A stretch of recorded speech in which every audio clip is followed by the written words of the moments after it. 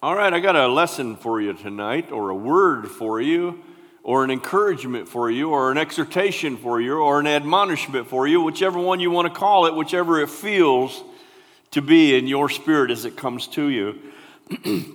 I thought it was interesting. Let me get another drink. I'm going to have to get a few of these tonight, so I don't want to keep coughing, dying. And I went out a little earlier and had a meal together, and then went over to Home Depot, and I started coughing. And nowadays when you start getting around anybody that's coughing in public, you're like, oh my God, there's a leper. Get away from them. And so I apologize if that comes. It's allergies. Don't worry about me, y'all. I want to bring a word to you tonight. Again, the title, Preparing for the Lord's Return. I don't think that this subject can get old for us. And I'm going to do my best to make it fresh every week. And I just sought God about what was the next thing to talk about in this process. And of course, I've been, really focused in on Matthew chapter 24.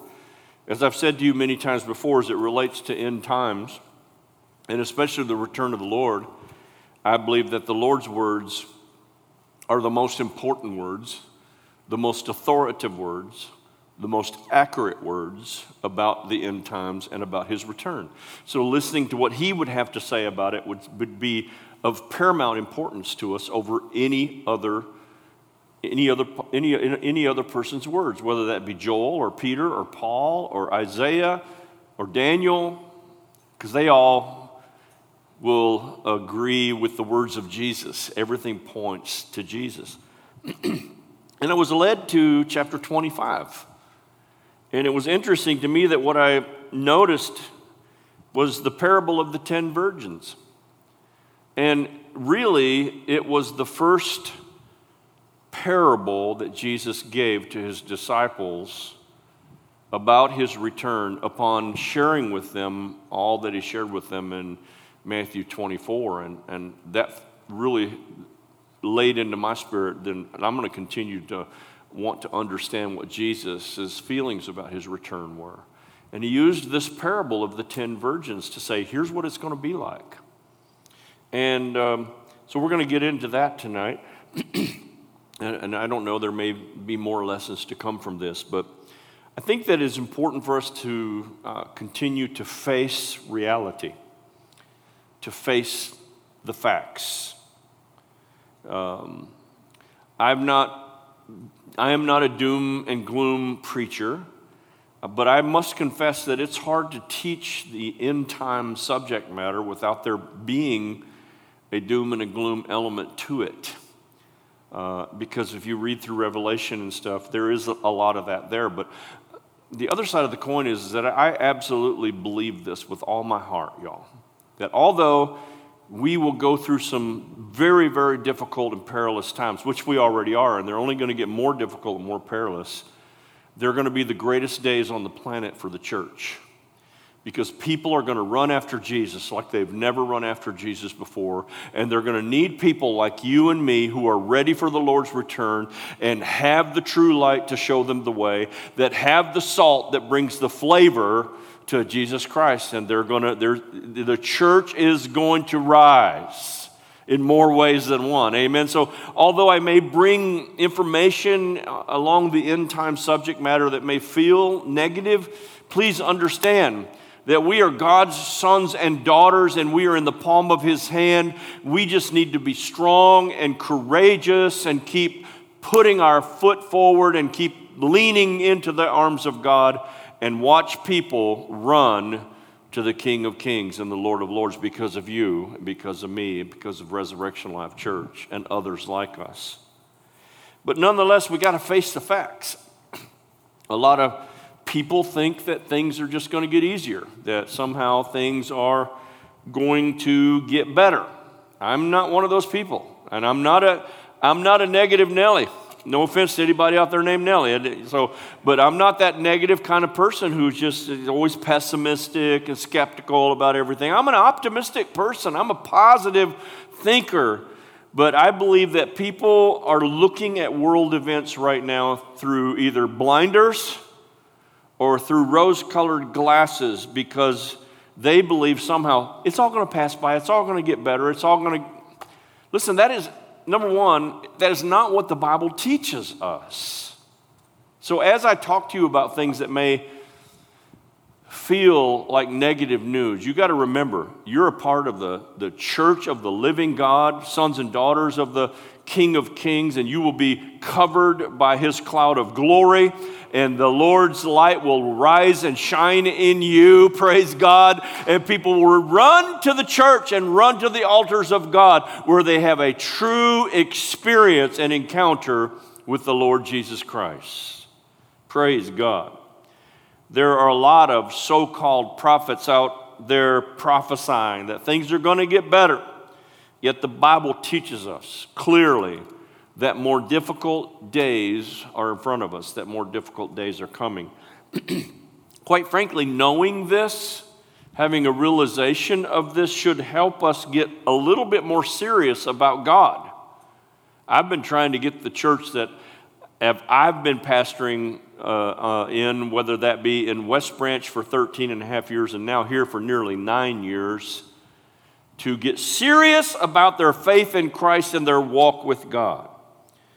Because you guess what, folks? There's going to come a day when it will be too late to get serious about God. If you can't be serious about God today, you're going to have a dickens of a time getting serious about God when the kitchen gets even hotter, so to speak. We're going to need to be strong. We're going to need to be prepared and prepared for the Lord's return. We're going to need to have strength, and we're going to need to have spiritual preparedness. Say that phrase, spiritual preparedness. Say it again, spiritual preparedness. And we're going to have some spiritual preparedness in order to go through it. And this is why I believe that the Lord has put it upon my heart early in 2020 to continue to talk to you, God's people, about being prepared for the Lord's return. Let's read in Matthew chapter 24. Turn your Bibles with me, to Matthew 24. I want to read verses 32 through 42.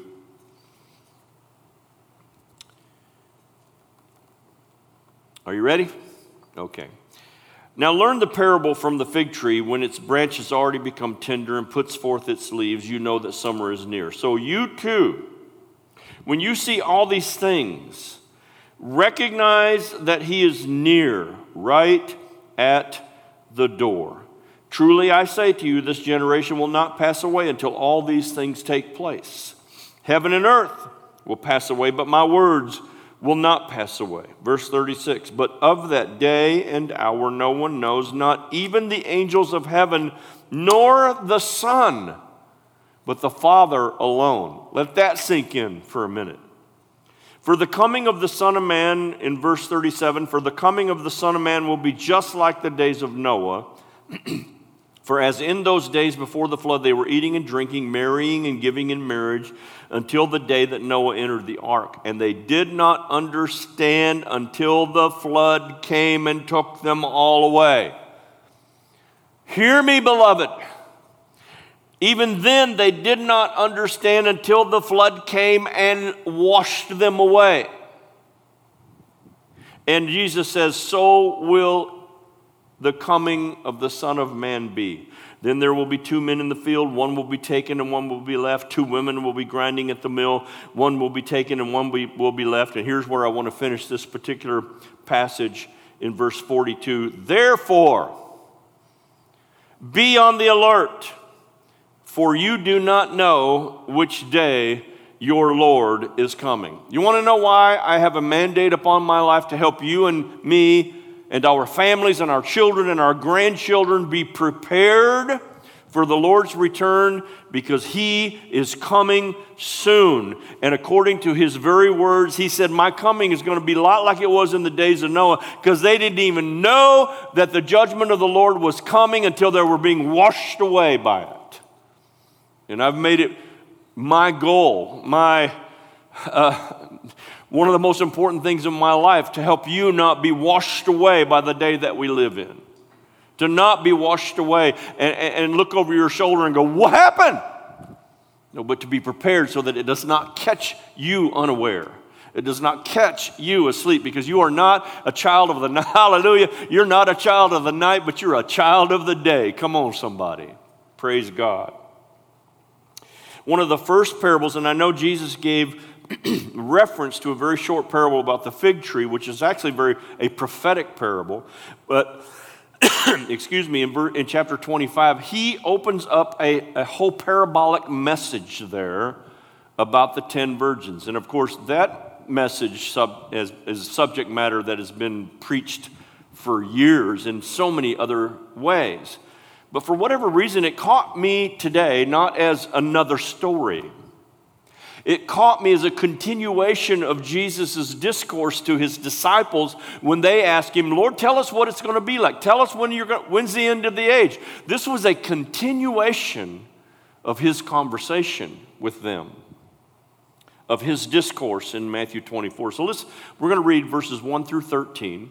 You've read it before. You've heard it before. You've heard it preached 1,000 times as a standalone message. We're not going to look at it as a standalone message. We're going to look at it as a continuation of Jesus' discourse from Matthew 24, explaining to his disciples what it's going to be like. Now, I want you to see how this parable fits into that storyline. Chapter 25, verse 1. Excuse me, let me get another drink.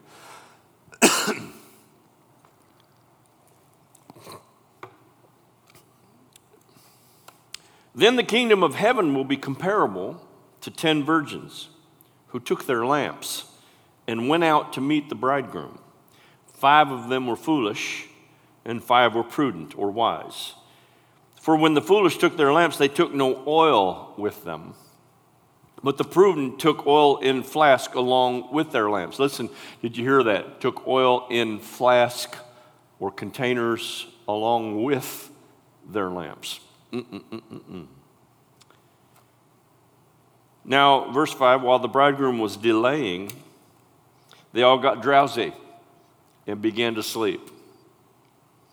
But at midnight, there was a shout. Behold, the bridegroom, come out to meet him.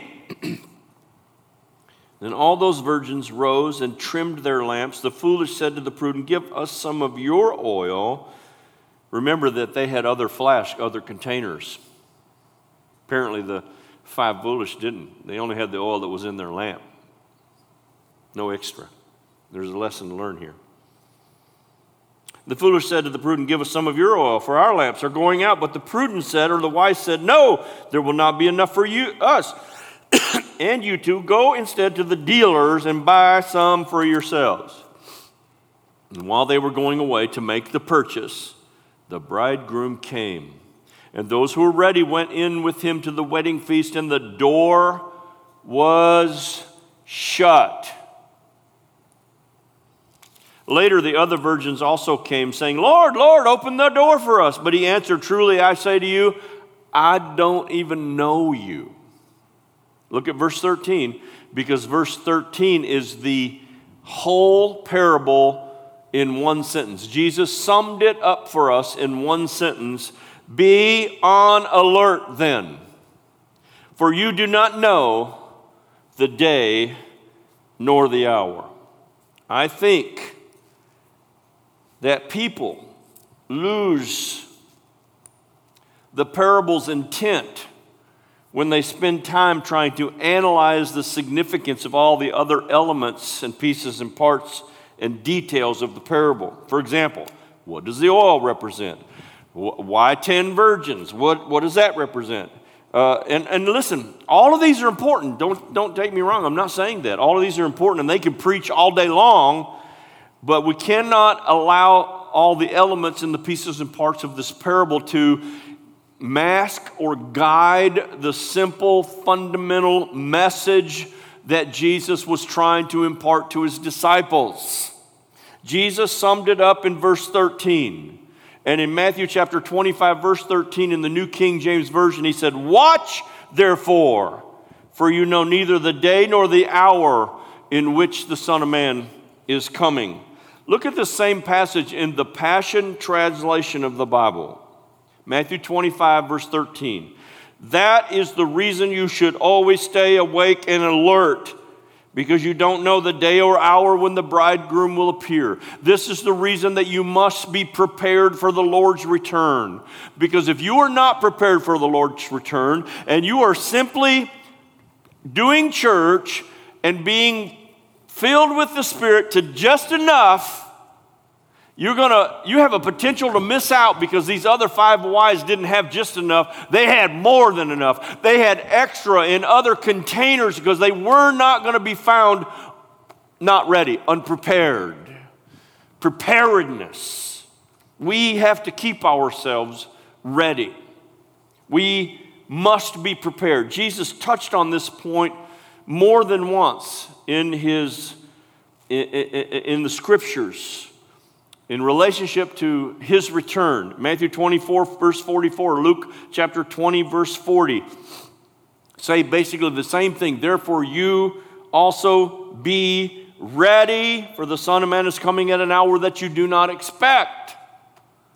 He is coming, brothers and sisters. We are so near the threshold of the Lord's return, and without a shadow of a doubt, we are not just in the last days, we are in the last of the last days. And even as we saw where Jesus was talking about the time of Noah, where the flood came and washed them away before they even knew what was happening.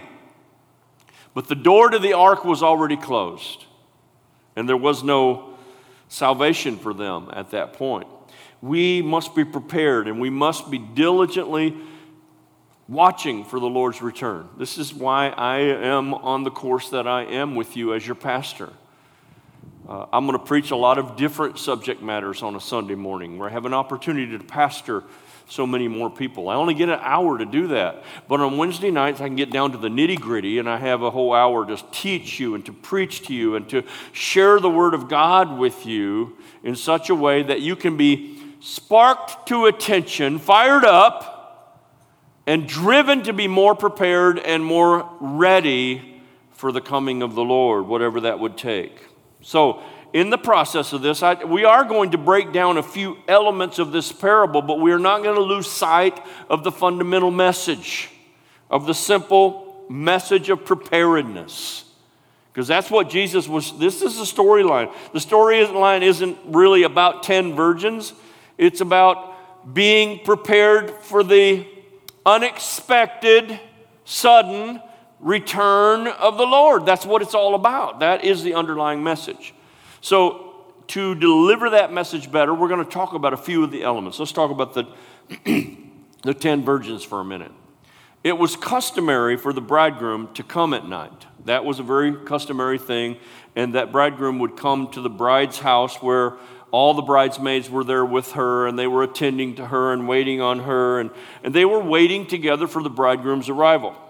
And when the bridegroom, when his arrival was announced, these bridesmaids would light their lamps, and they would go out to offer a lit path for the bridegroom to come to the bride. In this parable, we need to recognize that the virgins do represent the church, and that the bridegroom represents Jesus Christ. So let's talk for a minute about the bridegroom, because that's another element of the story. Jewish weddings included the announcement of the bridegroom's arrival at the bride's house. You get this. Now, the standard or the tradition was that the wedding started in the evening, and the lamps would be lit right at dusk. Not at midnight, at dusk, because the wedding ceremony, the celebration started in the evening.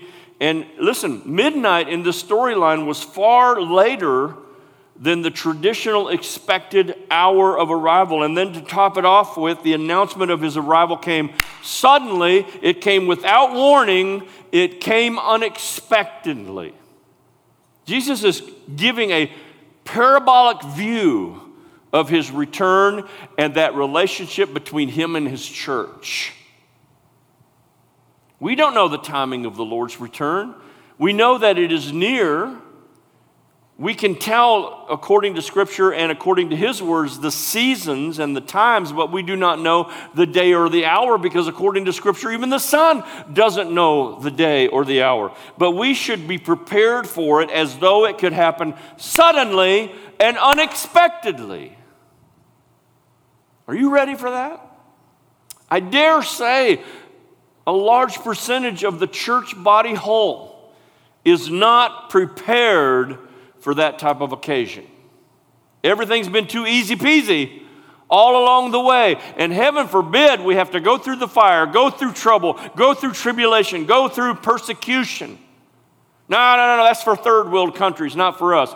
You need to wake up and smell the burnt coffee. I say that with all love in my heart. Amen. Okay, so we got the 10 virgins, we got the bridegroom. How about the vessels of oil? This really captivated me today. The vessels, or as we saw in the New American Standard Bible, it said flask. Those were additional containers other than the oil that could be contained in the lamp itself. And it was containers meant for storing extra oil.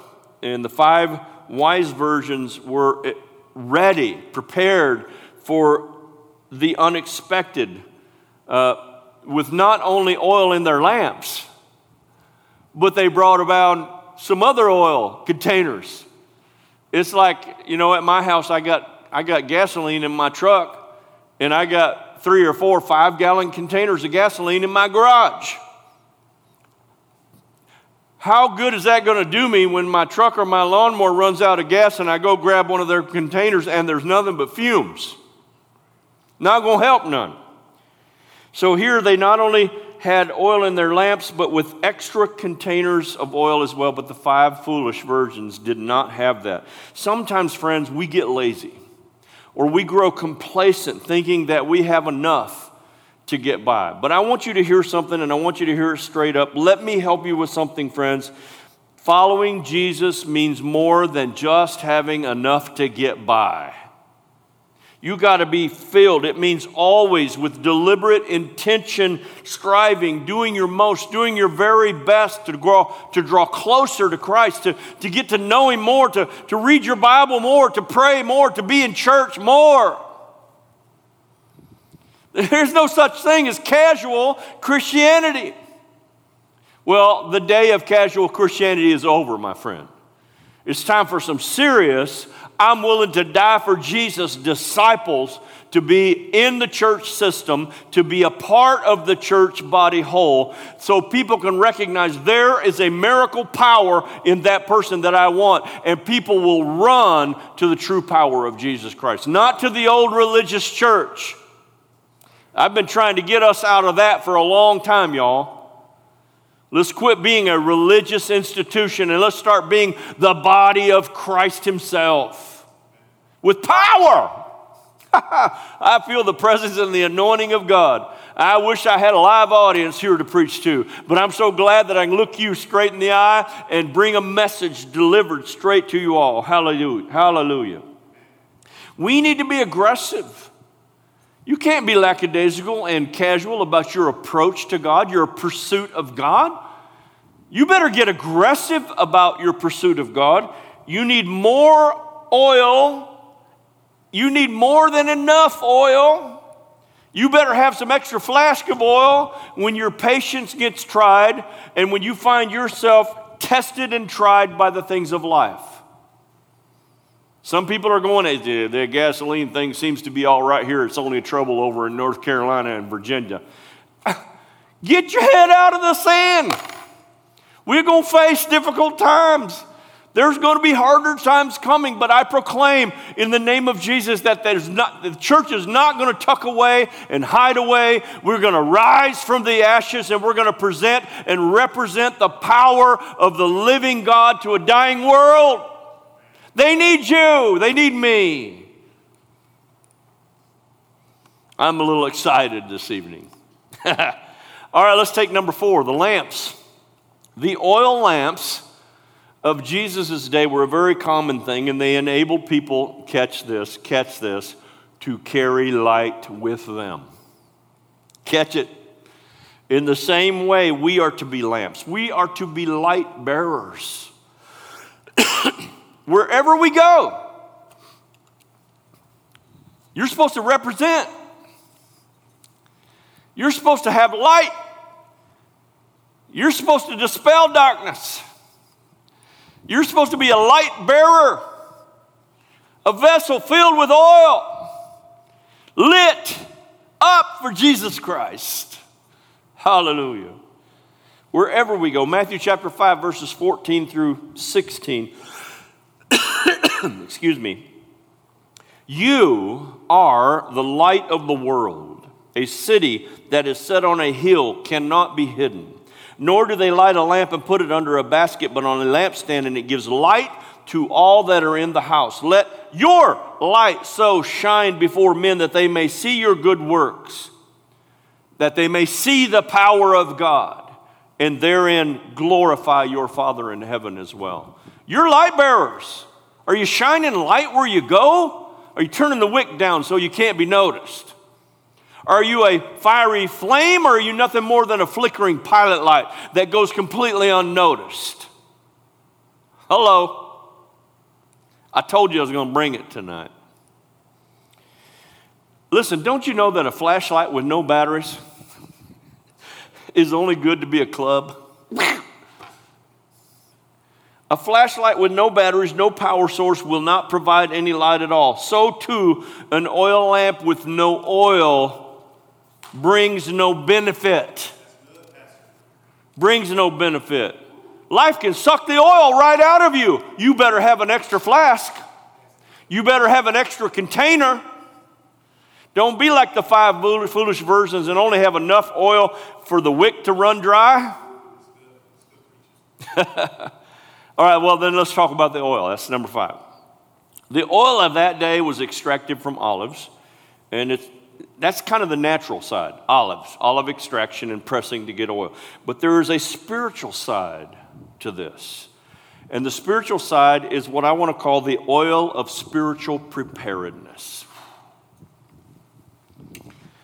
I'm going to say it again. The oil, the anointing of spiritual preparedness. Better write that down. The oil, the anointing of spiritual preparedness. Now get ready, because here's some bad news. The oil of spiritual preparedness cannot be shared with somebody else. That's the message. In the 10 virgins, the 5 said, give us some. They went, no, it's mine. If I give you some of mine, I won't have enough for me and I'll miss out. You cannot live your life on my spiritual preparedness, and I cannot live my life on your spiritual preparedness. We need to have the oil of spiritual preparedness. We need to be, individually on our own personal journey, and you must, and I must metaphorically have extra vessels filled with this extra oil. That brings me to this. How do I get the oil of spiritual preparedness? If you can't guess, you ain't heard me preach very much over 9 years. Here it comes. Here it comes. Keeping your nose in the book with, listen to me, beloved, with aggressive tenacity of consumption of the word. With the heart of obedience to what the scriptures share with you. And if you will have this tenacity and this hunger for the word of God, to read it, not because you have some reading plan, but because you're chasing after Jesus Christ, it will contribute to the oil in your lamp. It will contribute to the oil in your extra vessels in which you can refuel and remain lit in the midnight hour when the kitchen gets hot. That's when you need a little extra oil.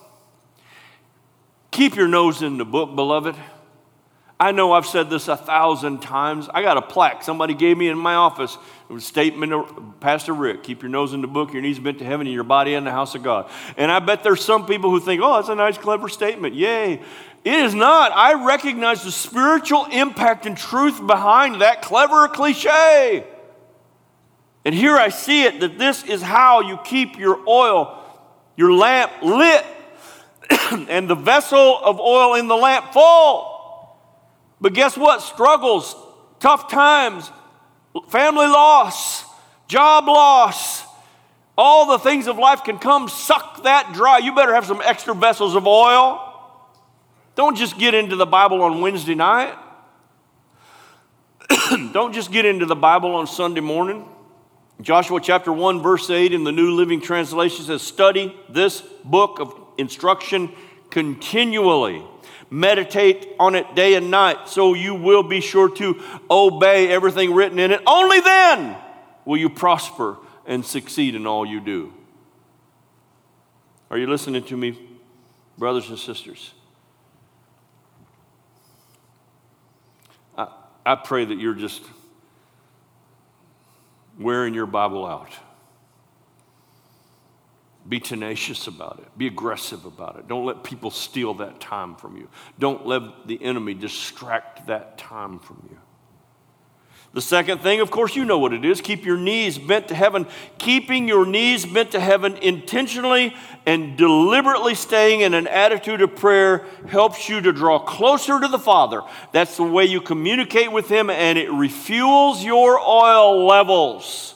When you feel like your lamp is dwindling due to the push and shove of life, if you all were here, I could get a witness from every one of you that you have had moments in your Christian life where unintentionally you have felt your lamp, your light dwindling, the oil fading because of the push and shove and struggles of life have stolen it from you.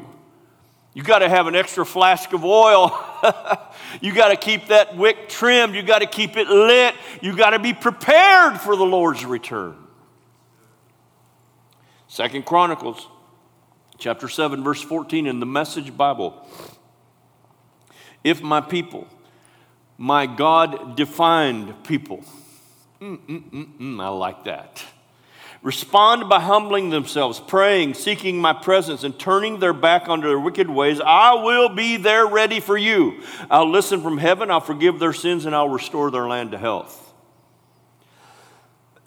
We often grab a hold of this verse in relationship to our nation, in land. I'll restore your land to health. Well, I tell you what, I live over on 608 Cedar Street in Breckenridge, and I got some land over there. But that land is not what I'm talking about. I got some daughters, and I got 9 grandchildren, and they got husbands, and I got a church. I got land, metaphorically, in so many other areas than just dirt. And I want there to be health in my land, in my people. How's that happen? It happens by recognizing that you are defined by God. But are you defined by God, or are you defined by your own petty interests? Are you defined by those things that you just chase after? Are you defined by the fact that you are a student of the Word of God, that you are praying to the King of Kings and the Lord of Lords, not in some high and mighty religious way, but in a way that is just, I love you, Jesus, thank you, Daddy. He says, if you'll do this, if my people, my God-defined people, respond by humbling themselves, praying, seeking my presence, chasing after Him, pursuing Him, and turning their back on their wicked lives, I'll be there. He says, I'll be there ready for you, and I'll listen to you from heaven, and I'll forgive your sins, and I'll restore your land to health. Number 3, of course, you know what it is, right? Keeping yourself connected to the church family. Of course, that's what it is.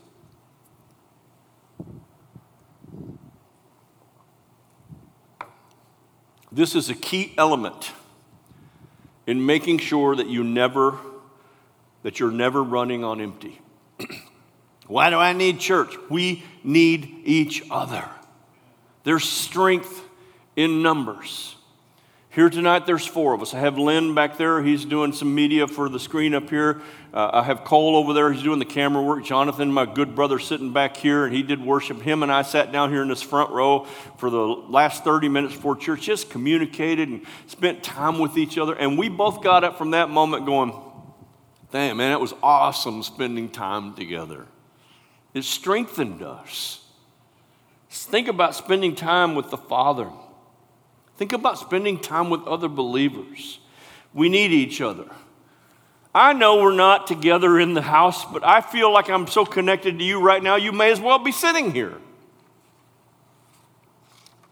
Hebrews chapter 10, verse 25, as I bring this to an end. From the Passion Translation. This is not the time to pull away and neglect meeting together. Now, I don't know, but I just got nudged by the Holy Spirit, as my pastor would say. And I don't know how many people there are out there tonight, during this time frame, who are not connected to this service right now in the here and now. Or you decide to pick it up later on and we'll fast scroll through it. Or decide not to watch it at all because you already know what I got to say. Or maybe you think you know it all already anyway. That may have sounded rough. Sometimes I have to ruffle your feathers to wake you up, to shake you out of the slumber. I wish it were true that every single person that calls this church their church home was watching right now, because guess what? Brothers and sisters, right now the water is stirred. Right now the anointing is happening. Right now in this moment.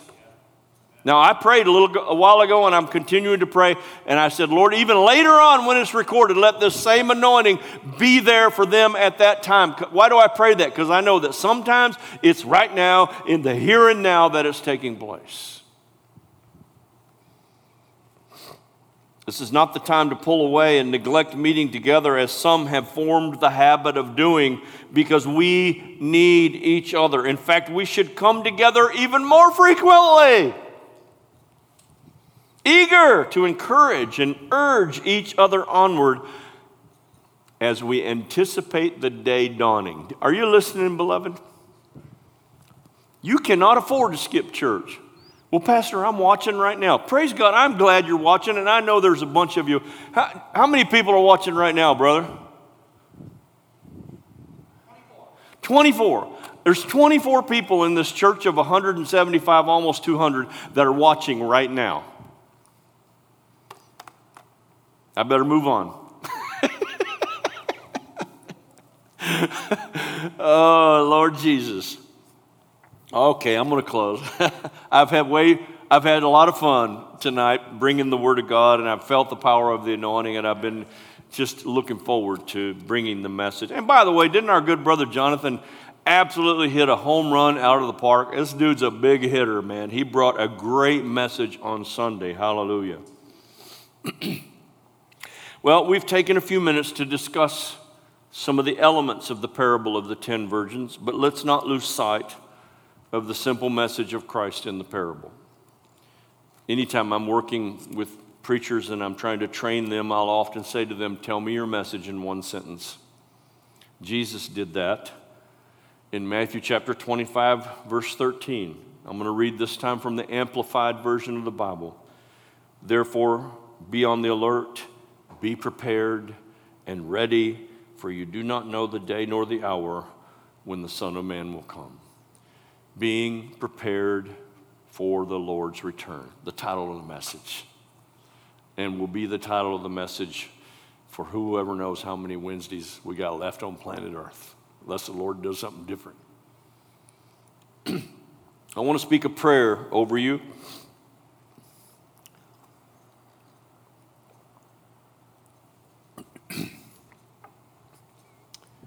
Those of you who are watching tonight, all 24 of you, you ought to send a note out to everybody else. Say, you got to get a hold of tonight's service, the message tonight. This is why pastors so aggressively, tenaciously driven to speak about being prepared for the Lord's return. I'm not a doomsdayer. I'm not a naysayer. I'm not a conspiracy theorist, but I believe in God's holy word. I can see the signs of the times that's happening around us, and we are on the threshold of things on planet Earth getting worse. But I still believe the church will rise. Amen. Bow your heads with me. I've actually written out a prayer here that I kind of had in my heart. And so forgive me if I appeal to the writing of this, because I don't want to miss the essence of what I wanted to share with you in this closing prayer. Dear God, silence all the voices in our minds but yours. Whew. Please, Lord, silence every other voice but yours. Help us to hear yours. Help us to seek and be able to follow your will. Even as the Apostle Paul prayed in the 3rd chapter of Ephesians, according to the riches of your glory, help us to be strengthened with power through your Spirit in our inner being, in our vessel, and in our containers, that we may have oil, that you would dwell in our hearts through faith, and that we can be rooted and grounded in love, that we may have strength to wrap our minds around this fantastic love that you've given us that surpasses all knowledge, and that you have told us to love others the same way. And Lord, that we may be filled with all your fullness, that our lamps and our vessels may be filled with the oil of preparedness. In Jesus' name, amen. If you've been touched and blessed by this tonight, would you give the Lord a praise offering right where you're at? Praise God. I was blessed when I was writing it earlier, and I got even more blessed when I got to express it tonight. Hallelujah. I speak the blessings of the Lord on you. Remember that I've invited you to come be here in the house together next Wednesday night. And although we cannot meet this coming Sunday, I'm going to stick with our existing plan. Our Sunday back will actually be on May 30th, which, by the way, is Family Sunday. We'll have all the kids, everybody be together in this place. I hope you just come fill the house up. Not for me, but for you and for Christ. Be a living example of someone who's chasing after God with all your heart. I call you blessed tonight. I love you. I know I brought up a strong word and preached it hard, preached myself happy. But I pray in the name of Jesus that the Lord bless you and that he keep you, that he make his face shine upon you, that he strengthen you and his countenance go before you, gives you grace that is more than enough and comfort in your life. May the peace of the Lord be with you all. In Jesus' name, God bless you. We'll see you Sunday.